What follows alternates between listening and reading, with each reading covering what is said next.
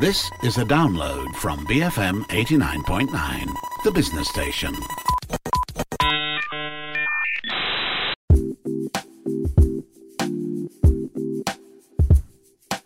Good morning. You are listening to Resource Centre. This is Audrey Raj. Now, a couple of months ago, Prime Minister Tan Sri Muhyiddin Yassin launched the Malaysia Digital Economy Blueprint, which mapped out how we would become a high value-added economy and a net exporter of homegrown technologies and digital solutions by the end of this decade. The My Digital Roadmap has been heavily discussed, even right here on BFM. You can go look on our website or on our app for all our Primer podcasts to understand the blueprint better. But on the show today, we're going to deep dive into how the roadmap will impact businesses and the wider society, the economic implications of digitalizing the nation, what's in it for the private sector in working with the public sector to help bring the strategies from the blueprint to fruition, and how you and your business can lay the foundation for this change to happen. And to do this with me are our friends from PwC. Yeah, thank you, Audrey. Good morning, everyone. I'm Patrick Tay from PwC. I'm a partner in the Economics and Policy Practice. Hi, good morning again, and thanks for having me. My name is Marina Mokhtar. I'm also a partner in PwC within the Economics and Policy Practice together with Patrick Tay. Right. Thank you so much, guys, for taking the time to do this with us. Now, it's been quite a few sleeps since we heard about the My Digital Blueprint. 2 months on, what's happening with this? Have there been any developments on the blueprint so far? Yeah, thanks, Audrey. So I understand the National Digital Economy and 4IR Council that has been set up since November last year have actually met a couple of times. So this council was set up to coordinate and to create a platform for new innovative solutions to be implemented. For example, vaccine certificates using blockchain technology as the nation recovers from the pandemic. So this council's role is to actually help shepherd and help make decisions on key things to implement. I think the council provides a good check and balance mechanism to monitor how the strategies and initiatives are implemented so that we can advance our nation's digital economy agenda. With the upcoming 12 Malaysian Plan, the digitalization should be and will be one of the key focus areas as the government aims to speed up acceptance and use of the latest technology and innovation as part of our long-term plan to create a high-growth, high-income, knowledge-based and equal society among Malaysians. Now, speaking of plans, a plan is just a plan at the end of the day. So what needs to go into implementing this particular plan so that no sector of the economy is left behind? You guys have any thoughts on this? Yeah, I think that's a great question. The old cliched saying, if you fail to plan, you plan to fail. So that being said, a plan is only just as good as the coordination and the execution behind it. So I guess maybe there's a couple of ways to look at this. Digital adoption, digital transformation itself is blurring the lines across a few sectors, right? For instance, retailers are moving into logistics to serve their customers more effectively. Also not surprising that non-banks, like a ride-sharing company, are applying for a digital banking license. So this disruption is causing a lot of changes in society. And I think it's quite important then in that regard that the government plays a public policy role to drive continuous efforts to equip talents with the necessary digital skills to ensure that we leave no one or no sector of the economy behind. So as the different sectors adopt digital technologies, demand for talents that are agile and equipped with technical skills will increase. Maybe a couple of other points. The emphasis on digital society and inclusiveness, and more so the role of civil society organizations to support the implementation of the blueprint has been mentioned in the announcements that we've seen so far.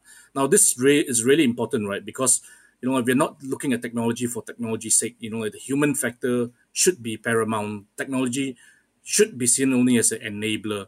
So I think there's a great opportunity here now for institutions like think tanks, universities and the media, like what we're doing now, hopefully, to engage in a dialogue and to contribute views and feedback on how digital transformation can be realized across different sectors of the economy to actually, benefit the rakyat, so to speak. Yeah, I think what we've seen in the blueprint as well is there's a lot of initiatives that also rely on private sector or civil society organizations to help with the rollout. I think some of the examples are like the MyIkra program, where they talk about how the private sector can encourage volunteerism in conducting digital training, for example. So it's not just about what the government agencies programs are about, but it's also how the government can facilitate the involvement of private sectors, be it big or small corporates, as well as your civil society organizations and the state government, because at the end of the day, those are the ones who are closer to the grassroots. Hmm. Now, private sector participation, what more needs to be done by the government to encourage the private sector to be active participants in order to meet this blueprint's objectives? Marina, maybe we'll start with you. Yeah, thanks, Audrey. Um, the blueprint has a call for action for all private sector, and also I believe that private sector are already looking into digitalizing their own business, but just because it's now a need, and it's now a need for them to actually transform as well as look at what is good for them to embrace for their particular business. In the blueprint governance structure, there is this strategic change management office, I believe, that is meant to be the coordinator, that what Patrick mentioned earlier, and closely monitor the implementation of this blueprint. What it needs to be is to be the sort of coordinating role that it plays between the public sector as well as the private sector. We have a lot of agencies like MDEC and Magic who has been doing very well all these years, and they need to basically up the game in terms of implementing this digital blueprint, as we are, facing a lot of competition with our regional and global markets, as well as how we can help our private sector network tap to the global market to accelerate the growth of our own companies in Malaysia. And like I mentioned earlier, the effort of the government is not only at the federal level, is also at the state government, working with the local players on the ground operating in the state, to design programs that can benefit the local communities, especially in improving their digital skills, their enhancement in implementation of digital solutions into their businesses, and also have design thinking that can be an avenue to help companies come up with more user-centric solutions to enhance the customer experience. I mean, there are a lot of programs available to the public, especially the students and professionals, offering digital education experiences as part of infinite learning, like Genovasi in University College, I think that's what it's called. Hmm. Okay, so how can the blueprint provide an impetus for SMEs to move up the digital value chain? Where do we begin with this? Would mindsets be a good place to start? Yes, absolutely, Audrey. I think mindset is key in any change that we want to implement. Digitalization can be nurtured in businesses regardless of the stage you are in. Think, for example, if you're a business, when you want to invest in something, would you want to invest in, high quality laptops, or, start buying a good van, for example, and a good printer to print all your things, or do you want to go digitalization? So these investments, for example, no matter how big or small you are, uh, it comes from the mindset in terms of how you're going to do your business and how you're going to meet your customer experience. So as new technologies are adopted, the other key important thing that businesses need to think about is, of course, cybersecurity. In the blueprint, there is this program that we see called the Digital Compass. Basically, it's a guided a guidance on potential digital solutions for different businesses to consider in whatever stage they are, through a tailored technological roadmap. But like Patrick mentioned, it's not just about technology, it's about how the SMEs need to have a vision and a plan on how their business can grow through digitalization, depending on their business digital maturity level. I mean, as SMEs are typically more nimble by virtue of their size, they can always continuously refine their plans as new learnings are picked up along the way to improve on processes and solutions. And as you grow bigger as well, there are other potential issues that may come in, and hence the blueprint also highlighted the importance of a trusted and secure digital environment. I think for SMEs, it's no longer just about adopting e-commerce platform to reach the customers, but to give that trust and the element of security to the customers, so that online transactions are protected, and the businesses themselves are protected from cyber attacks to avoid any financial loss. I think there was a statistic by MyCert that shows in January and February 2021, online fraud is about 65% of cybersecurity incidents reported. So yeah, so it's not just about going digital, but it's also about creating that secure and trusted environment, because that is what enhances the customer's experience. So, Audrey, if you permit me to just jump in and add a little bit, I'm not sure how many people remember there was a very good book done by, I think, one of the founders of the Wired, called The Long Tail. So, and it's really relevant in this case, even though the book's probably more than 20 years old, right? So, our SMEs, with the digitization and the opportunities that are provided now, can literally reach out to every corner in the world, right? And when I say long tail, it means that a lot of our SMEs really cater to maybe 1 to 3% of the market, right?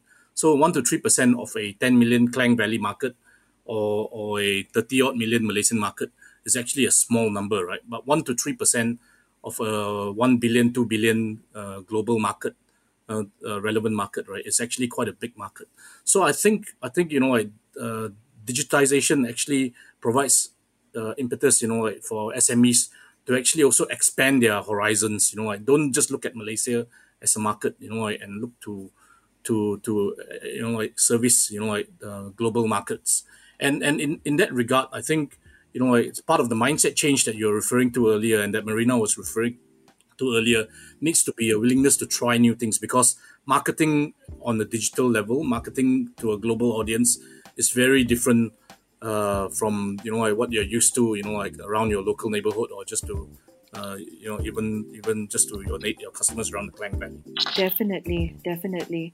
Right, we're going to take a quick break now for some messages, but when we come back, we discuss if Malaysia has the resources and the infrastructure to make the My Digital Blueprint a success. Plus, we take a look at how our neighbors down south are doing things, and if we can absorb some key learnings from them in this process. Stay tuned to Resource Center, BFM 89.9. Binge-friendly movies. BFM 89.9, the business station.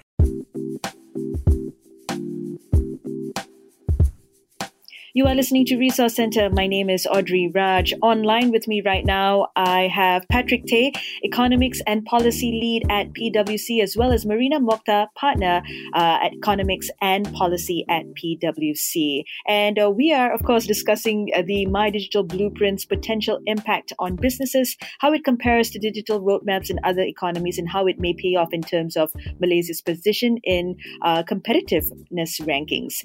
Now, I know we can't compare. It's never apple to apple, no matter how similar things may be. But what are your observations on digital blueprints in other countries? And I hate to ask you this, but say our neighbors down south in Singapore, what are some learning points that we can take from other countries as we embark on this initiative, amidst COVID-19 and a recovery from this pandemic? For sure. So let me get a big gorilla out of the room first. First of all, right, Singapore is a dense urban center, much akin to Klang Valley. And I am sure if we only had to govern a small dense urban center like Klang Valley, we would do a much, much better job, because it's so much easier to do so, right? But we do have to balance needs of a country, urban center, like much smaller regional centers, rural areas, like East Malaysia, etc. and all that. Nevertheless, what are some learning points that we can take as we embark on this initiative? is, I think, a couple of really important points. One is that promoting transparency and accountability through sustainable digital initiatives is quite important. It is the common trait observed in the digital roadmaps of other more advanced economies that we aspire to. In that regard, we see the government and the private sector needing to actively collaborate to follow through their commitments, to engage citizens such so as to raise the awareness of the initiatives that the nation is embarking on, and to build trust in data. Data is the lifeblood in which the digital economy works on, right? It's the one that circulates around, etc. So therefore, I think quite importantly, a strategic communications approach needs to be employed to enlighten the public on what they stand to gain from such initiatives. Our government actually is quite onto it in that regard. But if you look at the example of the Singapore government, they used media content, video series through a character called a smart ama, ama being the colloquial term for a grandmother, a Singaporean grandmother taking advantage of Smart Nations initiatives to improve her quality of life. Not only that, through the smart health tele rehab, but also, matchmaking her grandson with others, etc., and all that. So it's quite humorous, right? And it engages the audience, etc., and all that. The only other point that I wish to emphasize, which I did earlier, but it's worth reinforcing because it's so important, is that to ensure no one is left behind, right, through using the improved access to solve social problems. And in that regard, ethical behavior should be given priority so that we create a digitally responsible society. Creating an AI ethics framework, for example, like they did in Australia, might be a good idea because, one of the things that that probably keeps me awake at night is, one day, somebody employing deepfake technology to tell Marina that I've given her a pay increase. Doesn't sound like a bad thing, does it, Marina? It doesn't sound like a bad thing at all. All right. Can I ask if the blueprint provides an effective roadmap for other targeted digital initiatives in the country? Like Digital Penang or the proposed Johor Digital Council. Marina, maybe you want to take this. Yeah, I think just to take a step back is in the role of government itself to be digitalized is extremely important because what we see from other countries, I think there was one article from the Japanese government during the COVID-19. I mean, they face a lot of issues because the government itself were not digitalized, and then a lot of decisions were slowed down, as well as how things need to be moved. We're not moving as fast to respond to the COVID-19 initially, and that's all because they were not. The entire nation you think is very digitalized, but I think the culture within the government itself is probably not fully embracing digitalization. So I believe that the government is a key change agent as well in driving this blueprint, which is why think there is one uh, cluster that is targeted towards digitalizing and modernizing the public sector.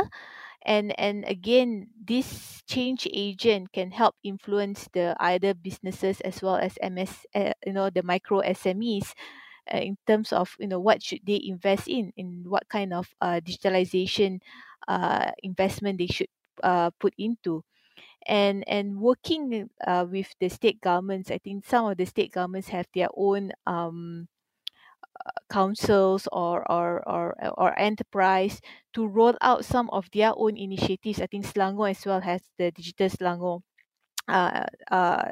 corporation, if I'm not mistaken, and all of them have targeted initiatives to the rakyat in their areas to look at what can be done for the rakyat in the near term, either getting them digitalized, giving them the right device and infrastructure like you mentioned, giving them the required skill sets, or facilitating businesses to actually grow their platforms, or actually to get in touch with other companies, both regional and global market. Can I give a shout out to Sarawak state government for creating the Sarawak Digital Economy Strategy 4 years ago, Mm. Yeah. All right. Now, I want to talk about resources. Do we have the right talent and skill sets in this country to make this blueprint a success? Absolutely. I believe that I think Malaysia have all the right talents and skill sets. I think we are proud to have some local homegrown companies, for example, like Aerodyne, who's been successful even globally, and others. I know, I mean, Grab was also a local talent initially. But I think what we are seeing here is it's not about the lack of the right talent and skill sets, but it's about having more of those. And what we need is to ensure that the new talents that are coming up, our current workforce needs to be upskilled and reskilled to adapt to the ever changing technology. And again, to equip the students in schools and universities with the right knowledge and skills to help them thrive in the future. It's not about learning one particular technology or another, but it's to be able to adapt and to be agile, because at the end of the day, the job market continues to evolve at breakneck speed. But at the end of the day, there are certain skills. Last time it used to be just reading, writing, adding, but now it's potentially looking at understanding data, analyzing what the data is, and that's probably in high demand. And to be honest, I'm also quite worried 'cause I'm not even sure what my kids are going to be. It's not what it used to be, right? Accountants or Yeah. lawyers or doctors. There are new jobs right now which are more lucrative, and hence what's important is you know we have to inculcate the basic technical knowledge that is needed, as especially in this digital world. And like I mentioned earlier, we have the right talent, but we need to continue to build the pipeline of technical talents in the country. There are a lot of new emerging technologies like AI, IoT and blockchain. We hear all of this a lot. And there are innovative companies that we've met, amongst our clients as well. But what is needed is, for the government to help facilitate the growth of these local companies to become global players, not just our Jago Kampung, not even regional, but global players. And we believe that that is a possibility with the digitalization right now. I think some transformative law measure are, making coding or computational thinking part of the core curriculum in schools. Like I mentioned, it's not about today they learn how to use this software or that hardware, but it's about being able to have that creative thinking, the ability to solve problems and not just memorizing things. And And yeah, go Marina, ahead. if I can add, we've made a commitment as a global network of PwC firms to actually invest 3 billion globally in new world new skills. We know that, although we are a 170-year-old type organization, we know that, things change incredibly fast. And we are worried that a lot of our jobs that we currently have for our workforce will actually change so dramatically that they will be out of work. So we've made the commitment to invest the 3 billion so that we can upskill them. And we've made a promise to all our workforce that if they're willing to be upskilled, then no one will be left behind. Okay, so talent is a non-issue. We just need to focus on upskilling and reskilling. But what about security and our privacy infrastructure? Is our because we were talking earlier about cybersecurity issues and things like that, right? Is our security and privacy infrastructure conducive to support these initiatives?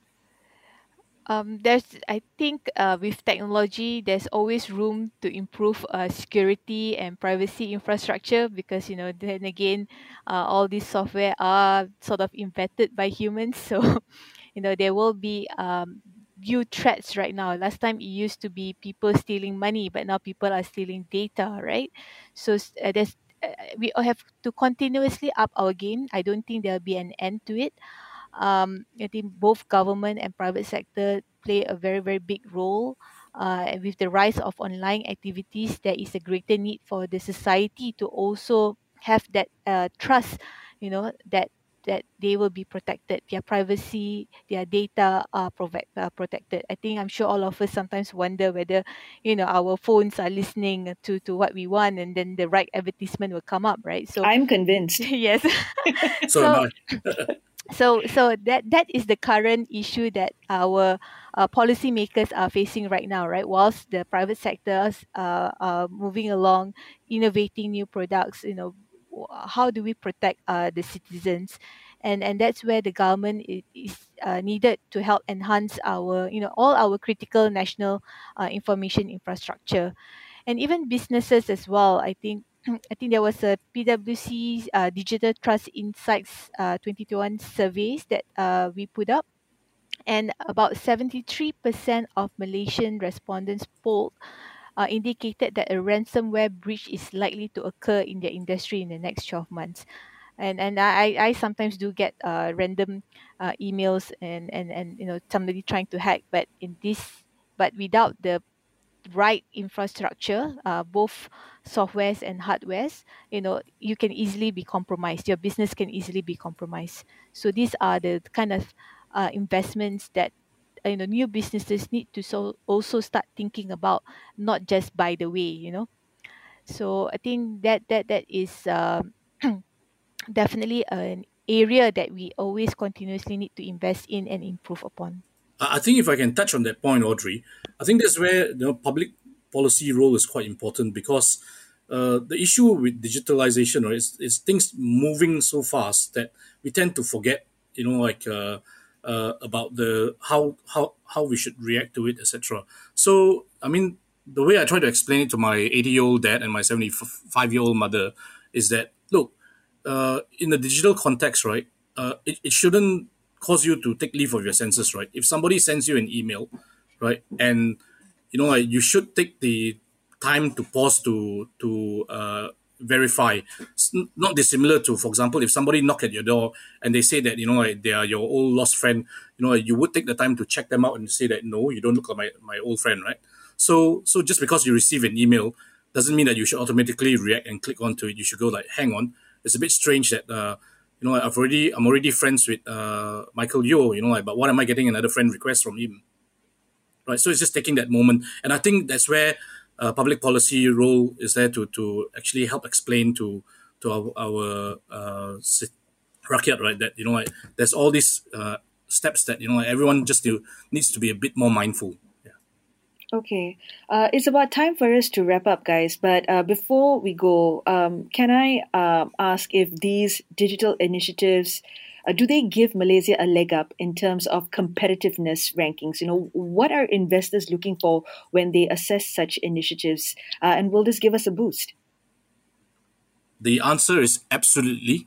For example, one of the key index components of the Global Competitiveness Index by the WEF, the World Economic Forum, is on ICT adoption. So for investors, definitely they look at aspects of readiness of digital infrastructure, because they know that's what drives their business, right?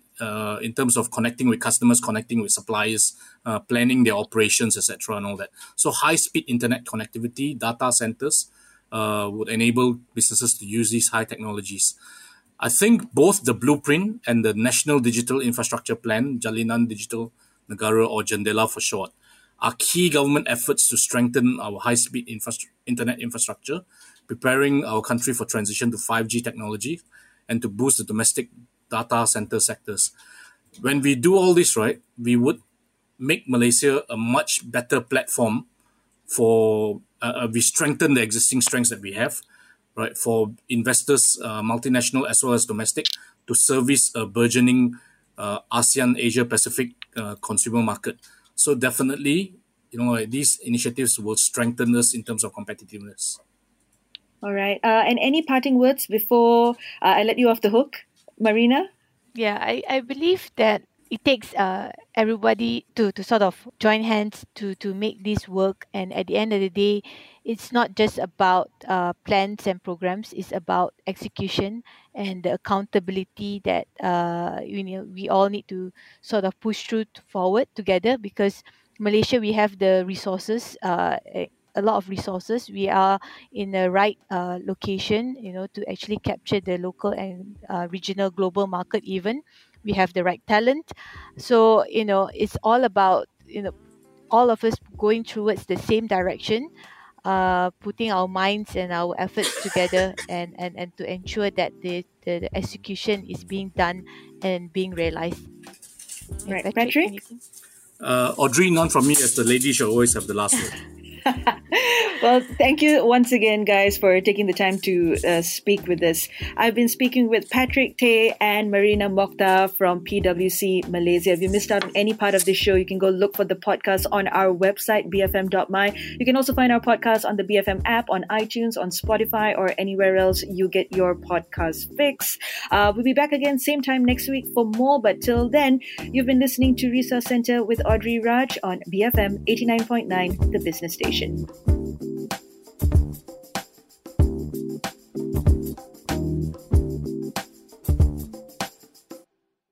Thank you for listening to this podcast. To find more great interviews, go to bfm.my or find us on iTunes. BFM 89.9, the business station.